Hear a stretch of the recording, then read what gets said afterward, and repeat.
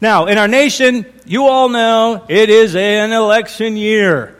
And one of the things that comes along with an election year is we are treated every day to a stream of polls. Who's doing what? How are they faring in the polls? I doubt it's of any interest to the rest of you. I don't see any reason why it would be, because he's been dismissed from the beginning. I am paying particular interest to John Kasich. Those of you who know me, we've had a chance to talk. It's only for this reason. John Kasich is a very close personal friend to my brother Tom. When I say very close, I mean very close. So I'm interested to see what happens there, even though I don't expect that he's going to win. Now, our message for today, our text for today, the thing as we come back to the word for today, is actually the reporting of a poll, if you will. It gives us a public opinion poll as to what was going on in the life of Jesus at this time. And to me, it's especially interesting the way it's simply inserted into the narrative. In fact, before preparing to preach on this for this week, I've known this sits out there. And it's always intrigued me that it's there. So then I think I want to come back to this, and I actually want to develop our thoughts on this and realize in developing thoughts. This may be the first time in my entire years of ministry that I'm going to preach where my text is simply a half of a verse. Yeah, that's all that it is. Now we're going to cover a whole lot more than that, but that's all you'll actually see on the screen as we turn to Mark chapter 12. Verse 37, the second half. Here's this little statement that Mark inserts into his narrative. And the common people heard him gladly. He's going along, he's telling all this stuff that's going on. And then he inserts, and the common people heard him gladly. Hearing Jesus is a joy. Now, most of us sitting here, we go, well, I get that. We would agree with that. We would embrace that. We would say, of course, that's true. Think in terms of Mary and Martha. You know the story. Mary sat and listened to Jesus. Martha was all encumbered with doing a lot of things. So when we read that story, we all say, I would like to be Mary. I would like to be the one who sits and listens to Jesus because he has something to say. How many of us would not, we'd pay a lot of money for the admission price if we could hop into a time machine and go back and hear Jesus proclaim the Sermon on the Mount. Blessed are the poor in spirit, blessed are the meek, blessed are those who hunger and thirst after righteousness. Would we not give everything we had in order to go back, be there, and just listen to him and be in that moment? Or how many of us, as we have reflected time and time again, as we've come to the Lord's table, how many of us wouldn't we think it incredible to be with Jesus and those men on that last night and to hear how he instructed them? Would we not gladly embrace that opportunity? If somebody gave you the chance and they said, hey, you're going to have a chance to go back and you're going to sit with Jesus and you're going to hear him speak to his disciples on the night he was crucified. Are any of us going to check our calendars and go, oh, I got a television show I'm watching that night. Thanks. I'll pass. We go, no, it'd be incredible. We already embrace this idea that hearing Jesus is a joy. So what's the big deal about this verse? Do you notice? There's no moralizing in it, is there? There's nothing says this is good or that's good or this is bad or that's bad. There's no instruction in it. We like to, we as preachers, we like to preach and proclaim and hit it hard. You got to obey Jesus. You got to obey God. You got to walk in submission. There's nothing there to submit to. It's a simple statement of fact. Just slid in there. So what's the point? So I was first thinking about this. The first thing that it challenged me to was this. Maybe it'll challenge some of us. Is the Jesus we proclaim one whom the common people hear gladly? I'm willing to bet that sets up some defenses in some of our minds. We immediately start churning about, what are you saying? Do we just water him down? No, I'm not saying that at all. He was never watered down in the Scriptures, but somehow the common people heard him gladly. It's the Jesus we proclaim, one whom the common people hear gladly. So that was just a question that came to my mind.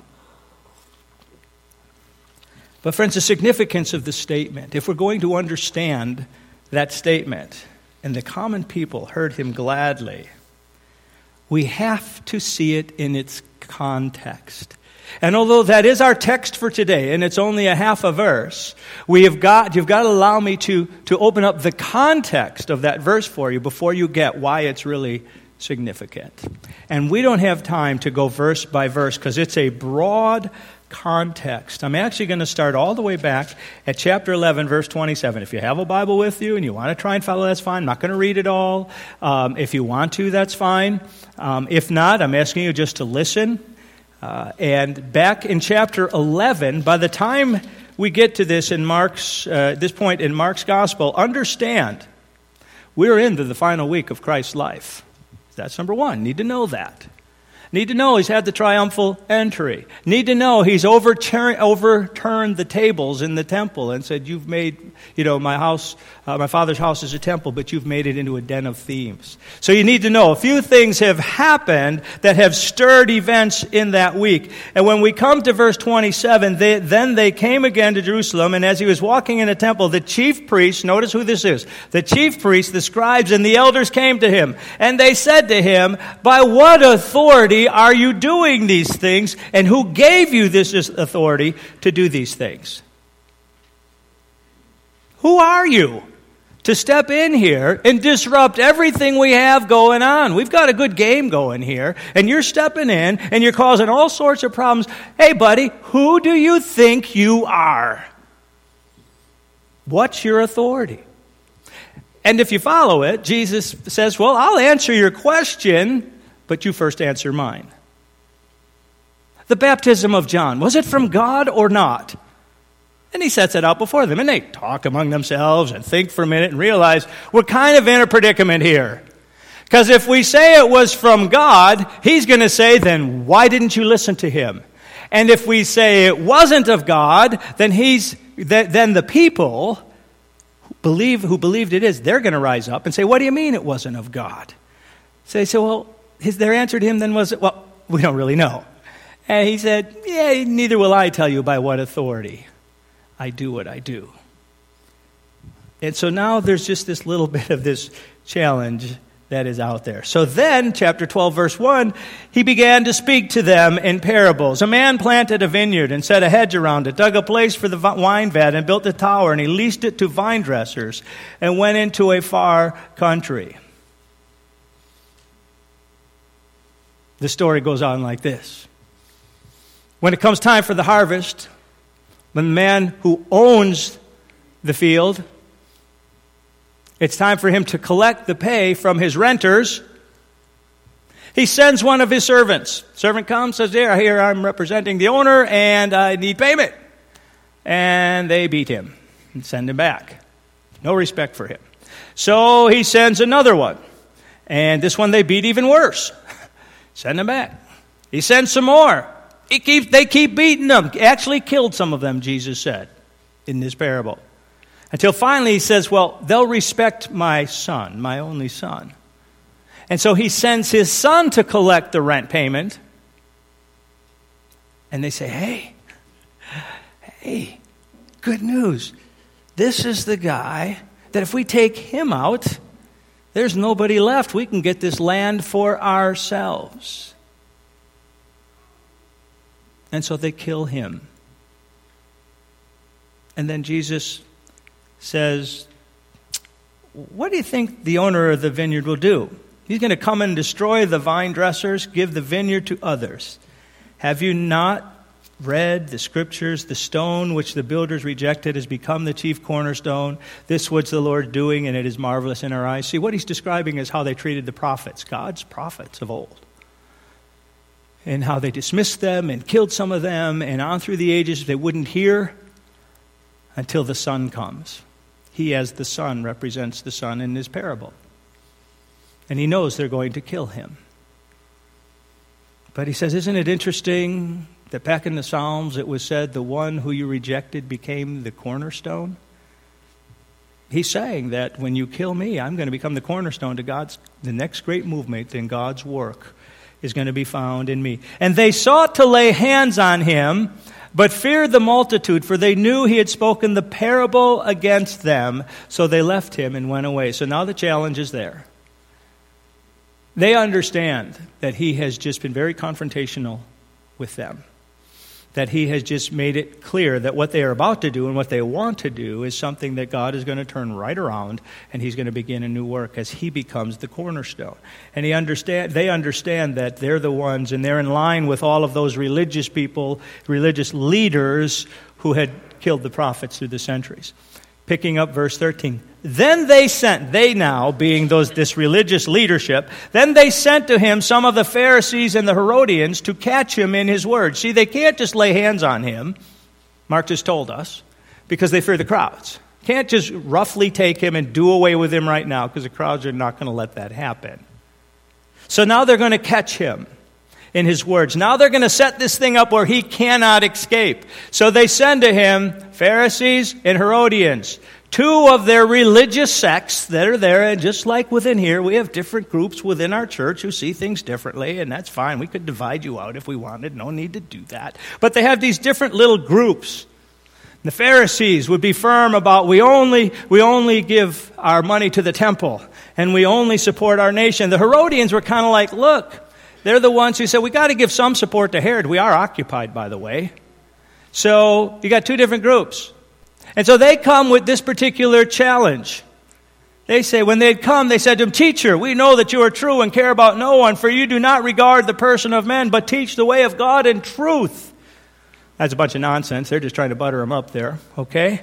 Because they think he's like them, that he can be buttered up. Is it lawful to pay taxes to Caesar or not? Shall we pay or not pay? See, they got him set up now, got him caught.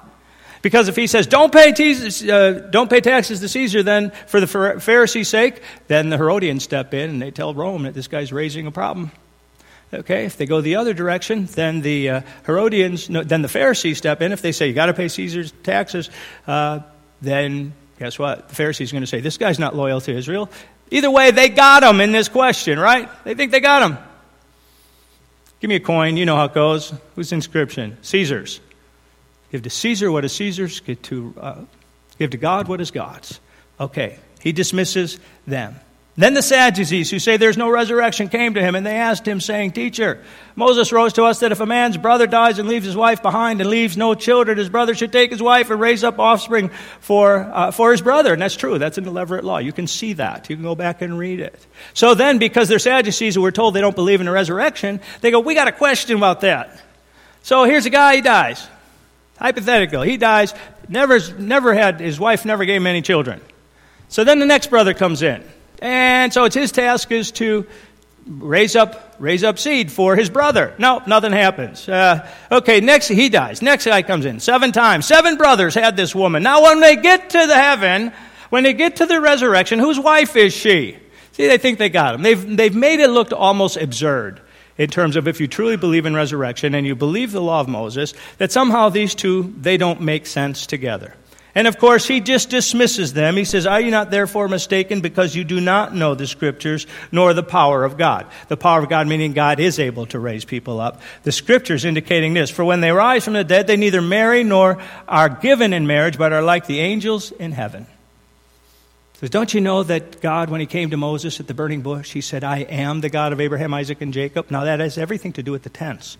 Has everything to do with, he says, he's the God of the living. Our God is the God of the living. And at that time, centuries after Abraham, Isaac, and Jacob had lived, God still says, I am the God of Abraham, Isaac, and Jacob, meaning they're still alive. They're alive in the resurrection. But you guys have dismissed that, so you don't get it. And so you are mistaken. He finishes his little interaction there. You are therefore greatly mistaken, he says to them. All right, so he dismisses them. Then one of the scribes came, and having heard them reasoning together, perceiving that he had answered them well, asked him, which is the first commandment of all? And Jesus says, love the Lord your God with all your heart, all your soul, all your mind. The second one is like it, to love your neighbor as yourself. And the scribe affirms to Jesus, hey, yeah, you really got it going down. You answered rightly. And Jesus says to him, you're actually getting it here a little bit. You're not far from the kingdom of heaven. And at that point, it's interesting. I just think it's cute how at the last part of verse 34, Mark notes, but after that, no one dared ask him any more questions. See, they couldn't take him by force, so now they're going to try and trip him in his words. They throw out these arguments. He dismisses every one of them, wins that. They don't know where to go now. Then Jesus answered and said, while he taught in the temple, how is it that the scribes say that the Christ is the son of David? For David himself said by the Holy Spirit, the Lord said to my Lord, sit at my right hand, till I make your enemies your footstool. Therefore, David calls him Lord. How is he then his son? Now, we just need to understand that within that system, as they understood things, all right, the younger generation speaks up as perhaps Lord, not God, but Lord, to the older generation. The older generation does not call the younger generation Lord. All right? The older generation is seen as more significant, bearing more respect. So Jesus asked this question. How is it that David, who is going to be, now he's already had it promised to him that he's going to be the one through whose lineage Messiah is going to come, how is it that he says that one day Messiah is going to sit at God's right hand, but the way David says that is he says, the Lord, God, says to my Lord, the Messiah, sit at my right hand. How is it that David is calling his descendant Lord? How can that possibly be? You see, if it's all just this human thing, it can't possibly be. It would make no sense. But what he's suggesting, of course, is there's more to this one who is a Messiah than simply a human descendant. And we celebrate that every year in the Incarnation, when we celebrate Christmas, that he came and he is the God incarnate in man, only unique individual of all of history, and he's the one standing before these guys. So he asks them this question. Therefore, David himself calls him Lord. How is he then his son? Now he's turning the arguments on them. And into that, Mark inserts, and the common people heard him gladly. And they watched him as he was confronted by these so learned people who knew so much and kept their fingers heavy upon the common man with all of their learnedness and all of their rules and all of their laws, and kept the weight upon the people. And Jesus comes and just dismisses all of them. The common people heard him gladly. Mark gives us one last little clue. Then he said to them in his teaching, now he speaks to the common people, beware of the scribes who desire to go around in long robes, love greetings in the marketplaces, the best seats in the synagogues, and the best places at feasts, who devour widows' houses. That's why I say they kept their hand heavy upon these people. And for a pretense make long prayers. These will receive greater condemnation.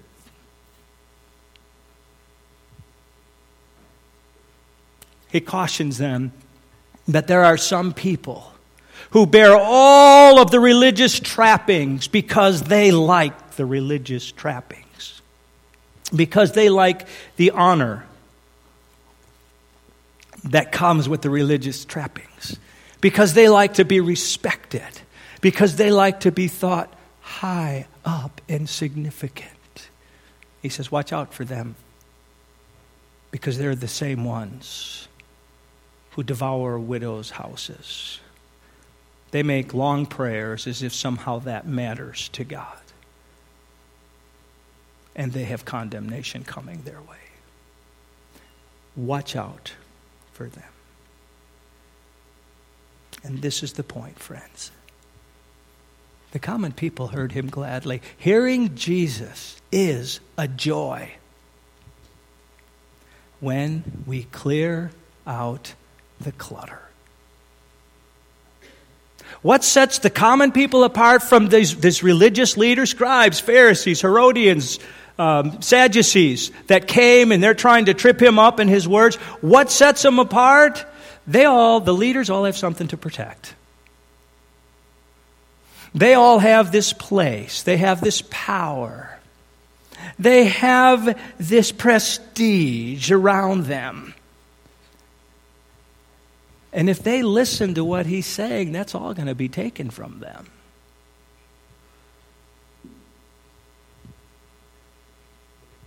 Hearing Jesus is a joy when we clear out the clutter. And here's the challenge to us, friends. I ask time and again, as I ask of my own life, ask of all of us, those places where God is trying to minister into our lives and to tear down the concrete walls that we have built up and to break through so that he can then shape us into Christ-likeness.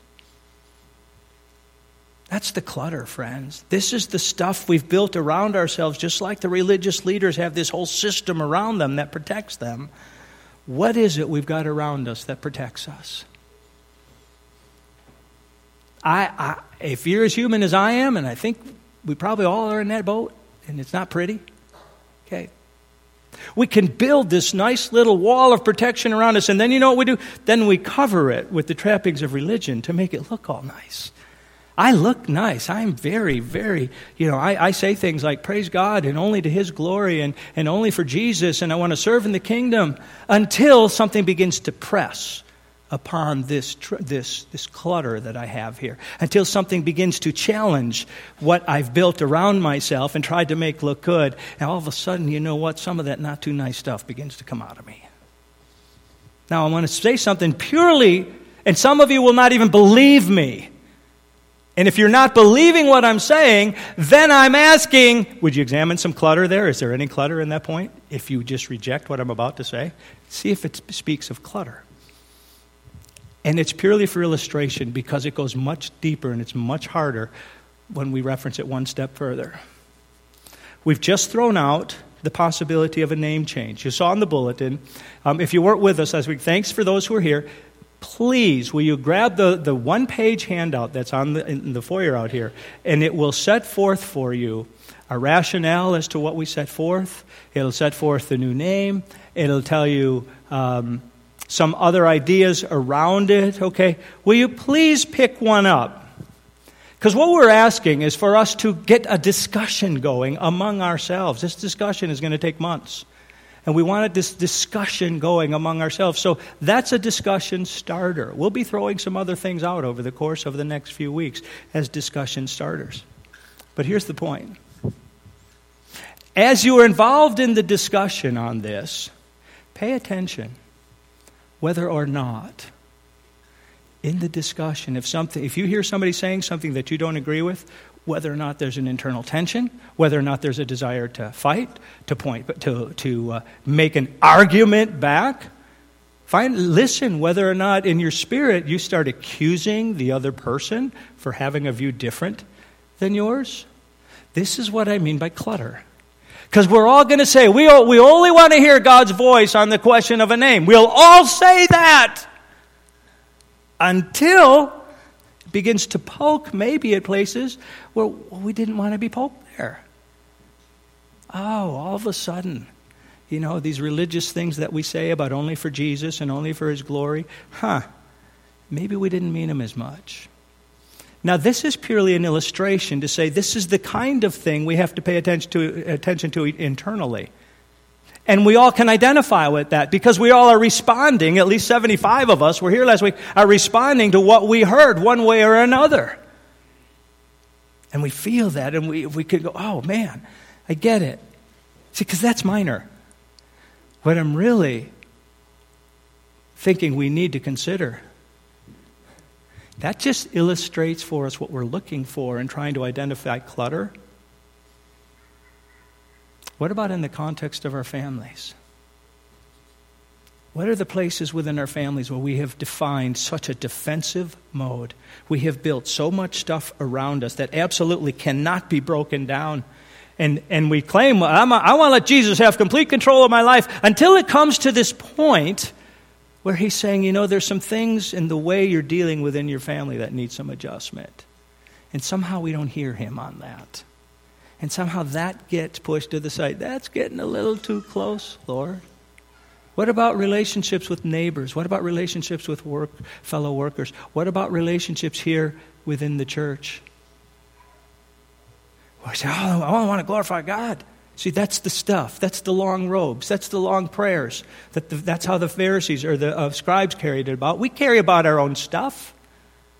What's the stuff we put on? And we make all of these warm, fuzzy statements about how much we love God, and yet we really struggle even to be civil to a brother or sister in the Lord who we worship with every week. And God begins to poke and prod and say, you know what? I'm trying to speak to you here, but I'm running up against clutter. You see, friends, because hearing Jesus is a joy when we clear out the clutter. The clutter prevents us in its defensiveness from hearing how he would say, you know what, there may be a different way to respond to this brother or sister, to respond to your mom or dad. There may be a different way to go about it that's filled with grace and kindness. Can we hear Jesus gladly? Seriously. As he speaks to any issue in our life, can we hear him gladly on that issue? Or do our defenses jump on certain things? What I'd like to suggest in those places where our defenses jump, maybe we need to be asking some soul-searching questions. Us and him. Spirit of God, reveal to me why I get so defensive, whether with a family, a work situation, whatever it is. Help me know what I need to learn here, Lord. Father, thank you. Thank you that you, as much as we celebrate that you healed Danae physically, oh, Father, we beg that you heal us internally and spiritually so that we truly can hear your voice with gladness. And Lord, sometimes it's going to mean us allowing you to tear down our defenses. Identify those for us and give us the courage to say, yes, Lord, knock them down. Knock down these walls so I can hear Jesus with gladness. And we pray it in your precious Son's name. Amen.